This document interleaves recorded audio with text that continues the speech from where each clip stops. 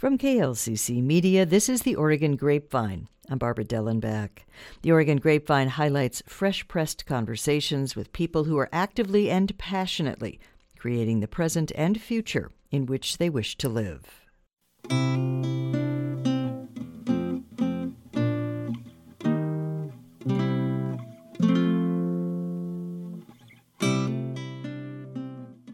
Steve Greenwood is a senior fellow at National Policy Consensus Center at Portland State University. Thanks for being here, Steve, on the Oregon Grapevine.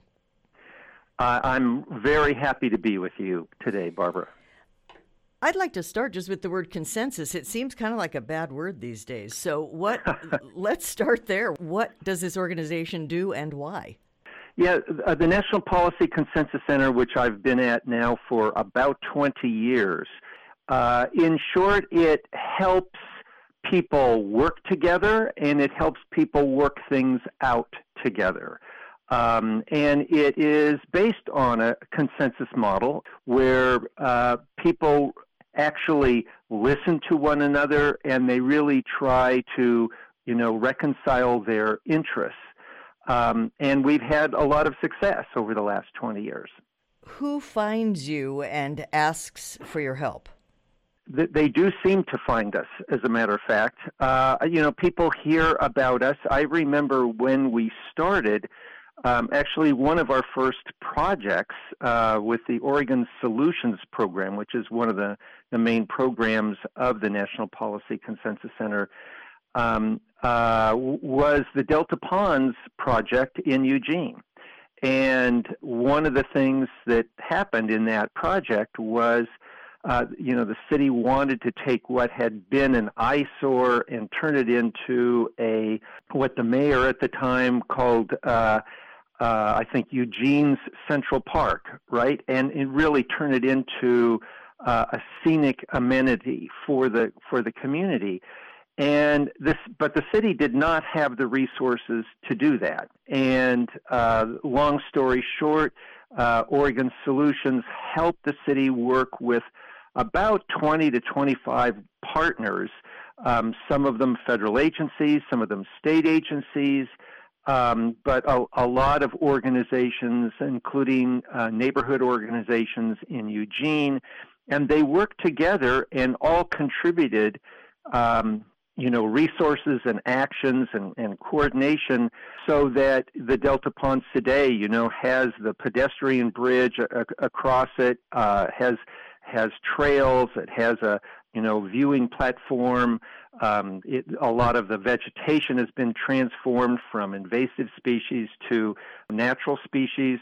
And it's, a really pleasant place. But it would not have happened if the city had tried to act alone. And so that's sort of the kind of thing that we do at NPCC. But also, once that happened, other communities heard about it and started saying, yeah, we'd like some of that as well. And I think kind of the rest is history. We sort of we don't do a lot of marketing, but people hear about us, and when they have a situation where they, need to collaborate with others in order to get a project done or program done, or if they, are having problems agreeing on policy and need to bring the disparate interests together to figure it out, they give us a call. I know you also work with elected officials and maybe elected officials working with other elected officials, or maybe elected officials working with communities. How does that model work? Well, the first thing I want to say is that one of the things that we have pioneered in a way is the use of elected officials in a different kind of role, which we call the convener. What we have found is that leaders of all kinds, but elected leaders in particular, have a power and authority to invite people to the table in a way that people will show up. And as I like to say, they will then act like grown-ups once they get there. Wow, that's a big assumption, but okay, go ahead. Well, it makes a difference who invites people to the table. We have found that out.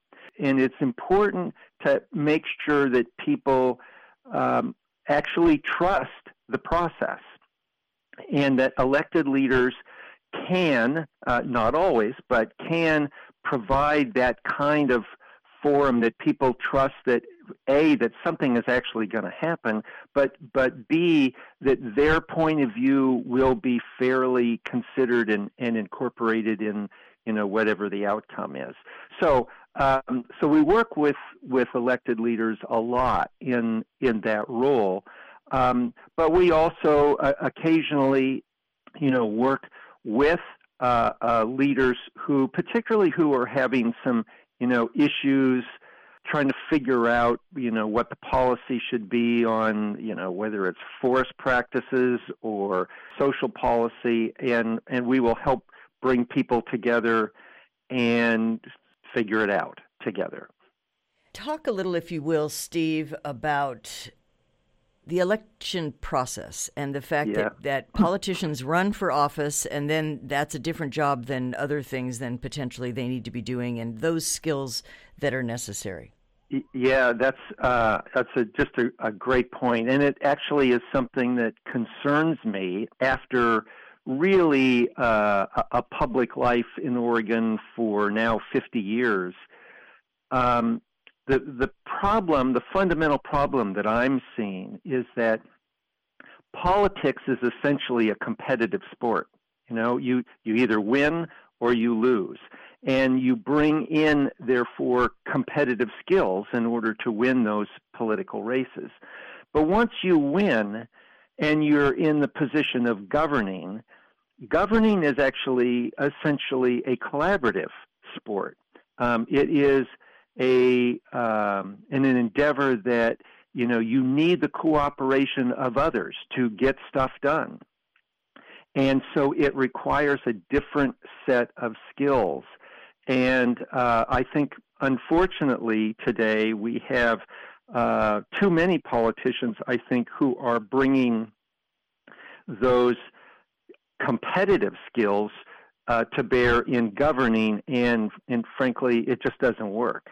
We have been, in the last 7 years, we have been working with City of Hillsborough to provide a civic leadership academy, and we bring in new emerging leaders in the community every year, and we teach them more collaborative skills of governing, of how you get people to work together, how you get people to coalesce around a policy, how you get people to sort of listen to one another and figure things out.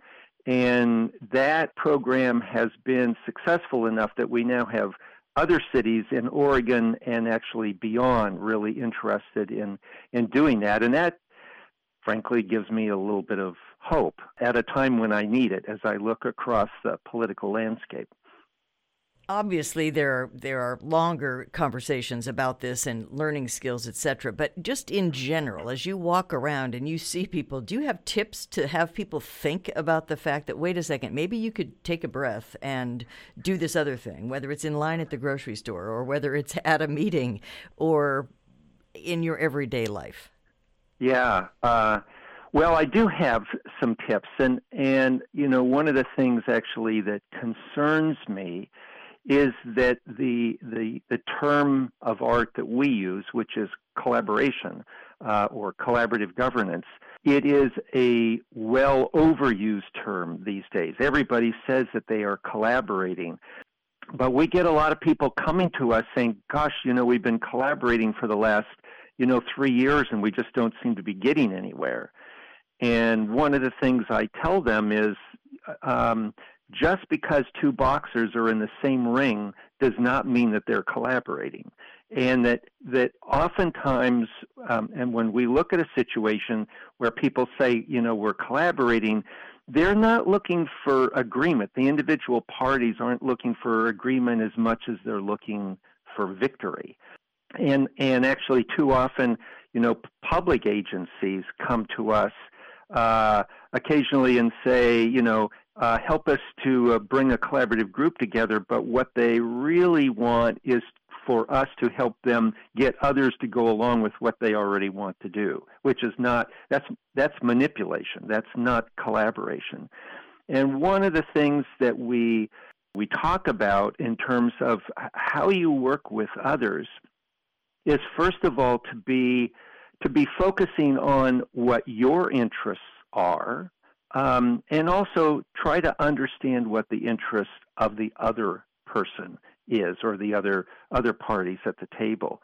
We did an exercise recently. I was teaching a course actually in Finland with international students, and I had them do a rope exercise where it looked very much like a tug of war. I had a rope laid out and two sort of goal lines, and I had teams of 6 people on each side, and I said, your goal is to get the midpoint of the rope across your goal line.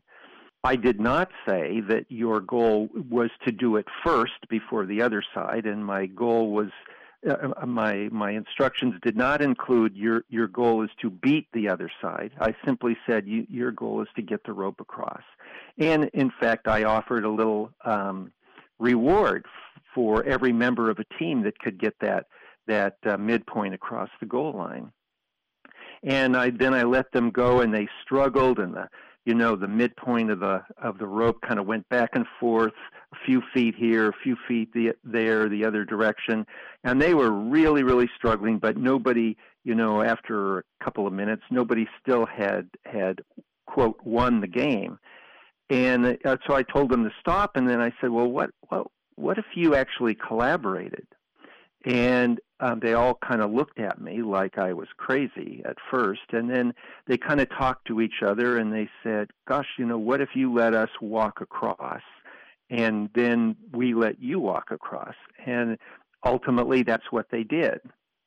And what that exercise tried to illustrate is that too often we are focused on foiling the other side from getting their interests met, when if we're really focused on our own interests, there are lots of ways that we might get there, and some of them will be easier if we collaborate than if we're fighting with the other side. The other thing that we often encounter are issues where people have been kind of fighting about an issue for a long time, and they're in what I would call a competitive mode, and they've all exhibited competitive behavior in the past, and there's not a lot of trust between the groups. We've had a lot of those kinds of situations where we've been asked to come in and help them resolve the issue. And the incentive or the temptation for these groups is to, because they're having to work so hard, is to try to go for the home run. Probably the best example I can think of this sort of thinking is the Israeli-Palestinian conflict, where the U.S. comes in and they're trying to get a peace agreement, within a few weeks or even months of negotiations. And that's definitely a home run. But with a history of distrust, it's just too much to ask people. There's too much. They have too much at stake. There's too much that they are risking, to go for that home run. And what we have found is that if people start small, where their risk is small, it gives them a chance with each other to prove that they can be trusted. It gives people a chance to make a small offer, that even if things go bad, it isn't going to hurt them. But if the other side reciprocates, then they can say, okay, well, that worked out pretty well. Maybe we can up the ante a little bit. And we actually we've had a number of examples of that, but one of my favorites was a project that we did at the mouth of the Columbia River, where there was a need to deal with the loss of sediment in the near shore area. But the crabbers were very, very concerned that any change was going to bury the crabs and kill off their livelihood. And they had been at a stalemate. They actually didn't like each other after a few years of trying to work this out. The situation, the relationships had gotten worse, not better.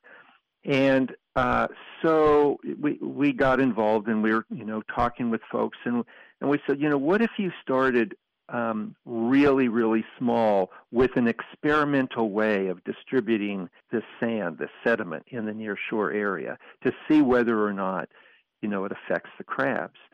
And even that was difficult, but everybody said, okay, let's, we'll give this a try and we'll monitor this together. And I think it was 30,000 cubic yards of sand, which in the context of the Pacific Ocean is basically nothing. But they did it, they monitored it, and they said, oh, well, it actually worked.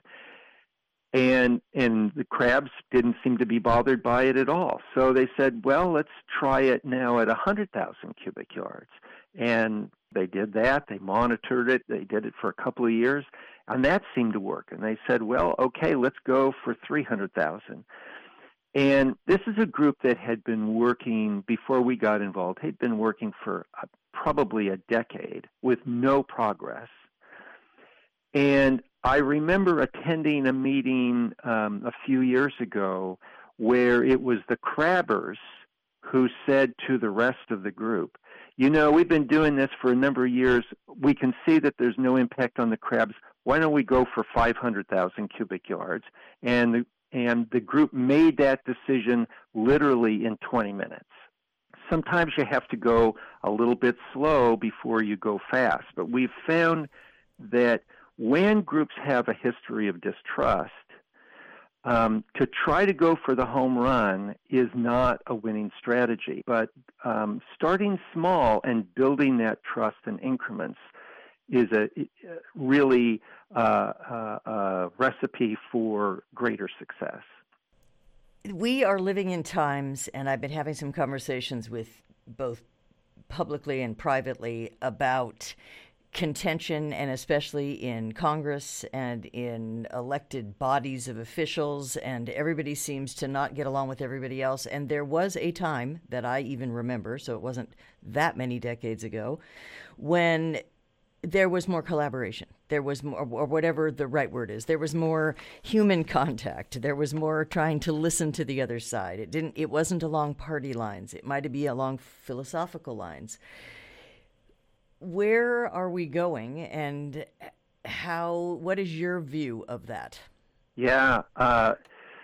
Well, I have also have that history that you talked about, Barbara, and one of the things that I was proudest of as an Oregonian was what we used to call the Oregon Way.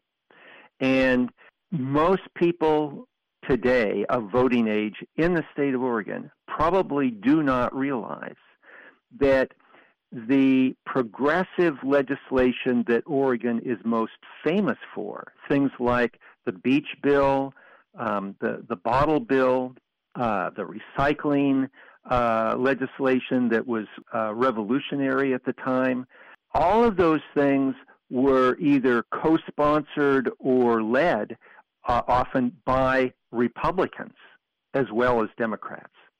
And we're a long way from that at this point. And it concerns me. It's one of the reasons why we do this work. And part of the problem is that people tend to talk and associate these days with people who agree with them. And so it becomes a little echo chamber. And one of the things that I really like about the work that I've been doing for the last 20 years and that the center continues to do is simply bringing people together to talk to each other and try to work things out.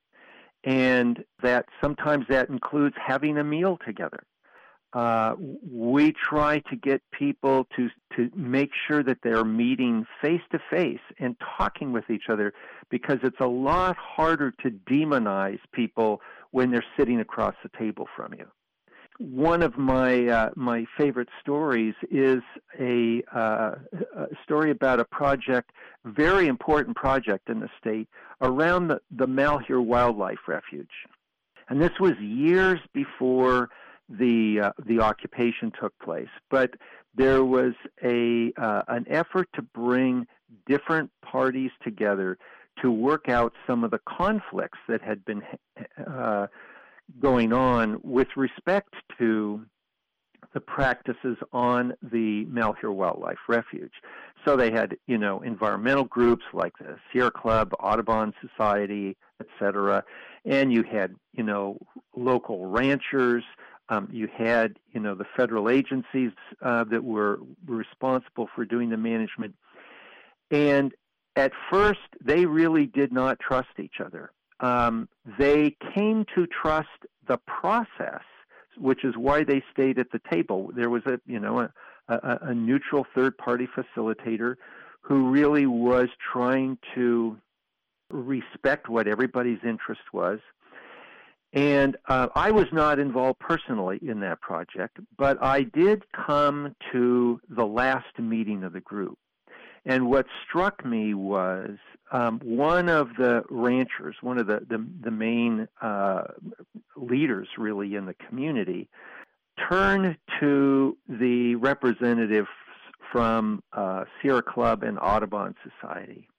And he said in a very, very sincere way, he said, I didn't know whether I was going to be able to work with you guys when we started out, but I want you to know I'm really thankful that the both of you have been part of this process, because I've learned a lot about you, and we've been able to work some things out. And they successfully came to consensus. That is, they all agreed on, what should be included in that plan. They worked all of that out together.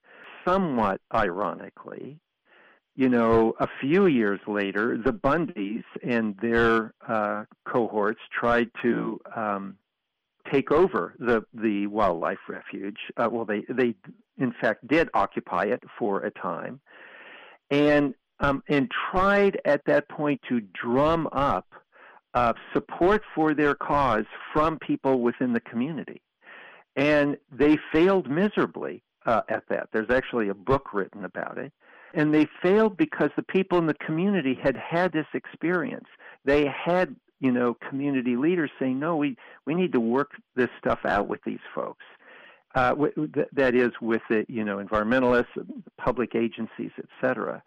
And the community had adopted a kind of collaborative mindset that I think the Bundys had not quite done their homework. They really chose the wrong community to do that occupation in, because the community really did not support what they were doing and basically told them to go home. And that was because of that previous experience the community had at actually working together. Is there anything you want to add here before we end this piece of the conversation? You sound a little more optimistic. Yeah. Well, I talked a little bit about the civic leadership course that we teach currently at the City of Hillsborough, and we're going to be expanding this next year to City of Hermiston and City of Sisters. One of the things that I love about that Leadership Academy is that we've had about, 7 years. We've had 84 people go through the program, and I cannot tell you, after spending weeks and weeks with these people, I can't tell you any of them, who's a Republican and who's a Democrat. And the reason for that is because they don't care. They, in the context of that leadership academy, it's about how do we work together to actually make the community better. And I've been focusing in recent years about this notion of civic capacity and how leadership really needs to be seen, public leadership needs to be seen in terms of its ability to increase our civic capacity. That is, our capacity to address issues, to solve problems, to take advantage of opportunities for the public good. And I think at the national level, we've sort of lost sight of that. Our civic capacity at the national level isn't particularly high right now, certainly not in Congress. And the people that I meet, these up-and-coming new leaders going through this program, really have given me hope. And it's actually inspiring to me to see just how strongly they believe in helping their community. And if we can do more of that, I think there actually is still hope for democracy. Steve Greenwood with the National Policy Consensus Center at PSU. Thank you so much for coming on the Oregon Grapevine and expressing a little hope. Yeah, thanks, Barbara. It's been great to talk with you this morning. You've been listening to KLCC Media's The Oregon Grapevine, fresh pressed conversations with people who are actively and passionately creating the present and future in which they wish to live.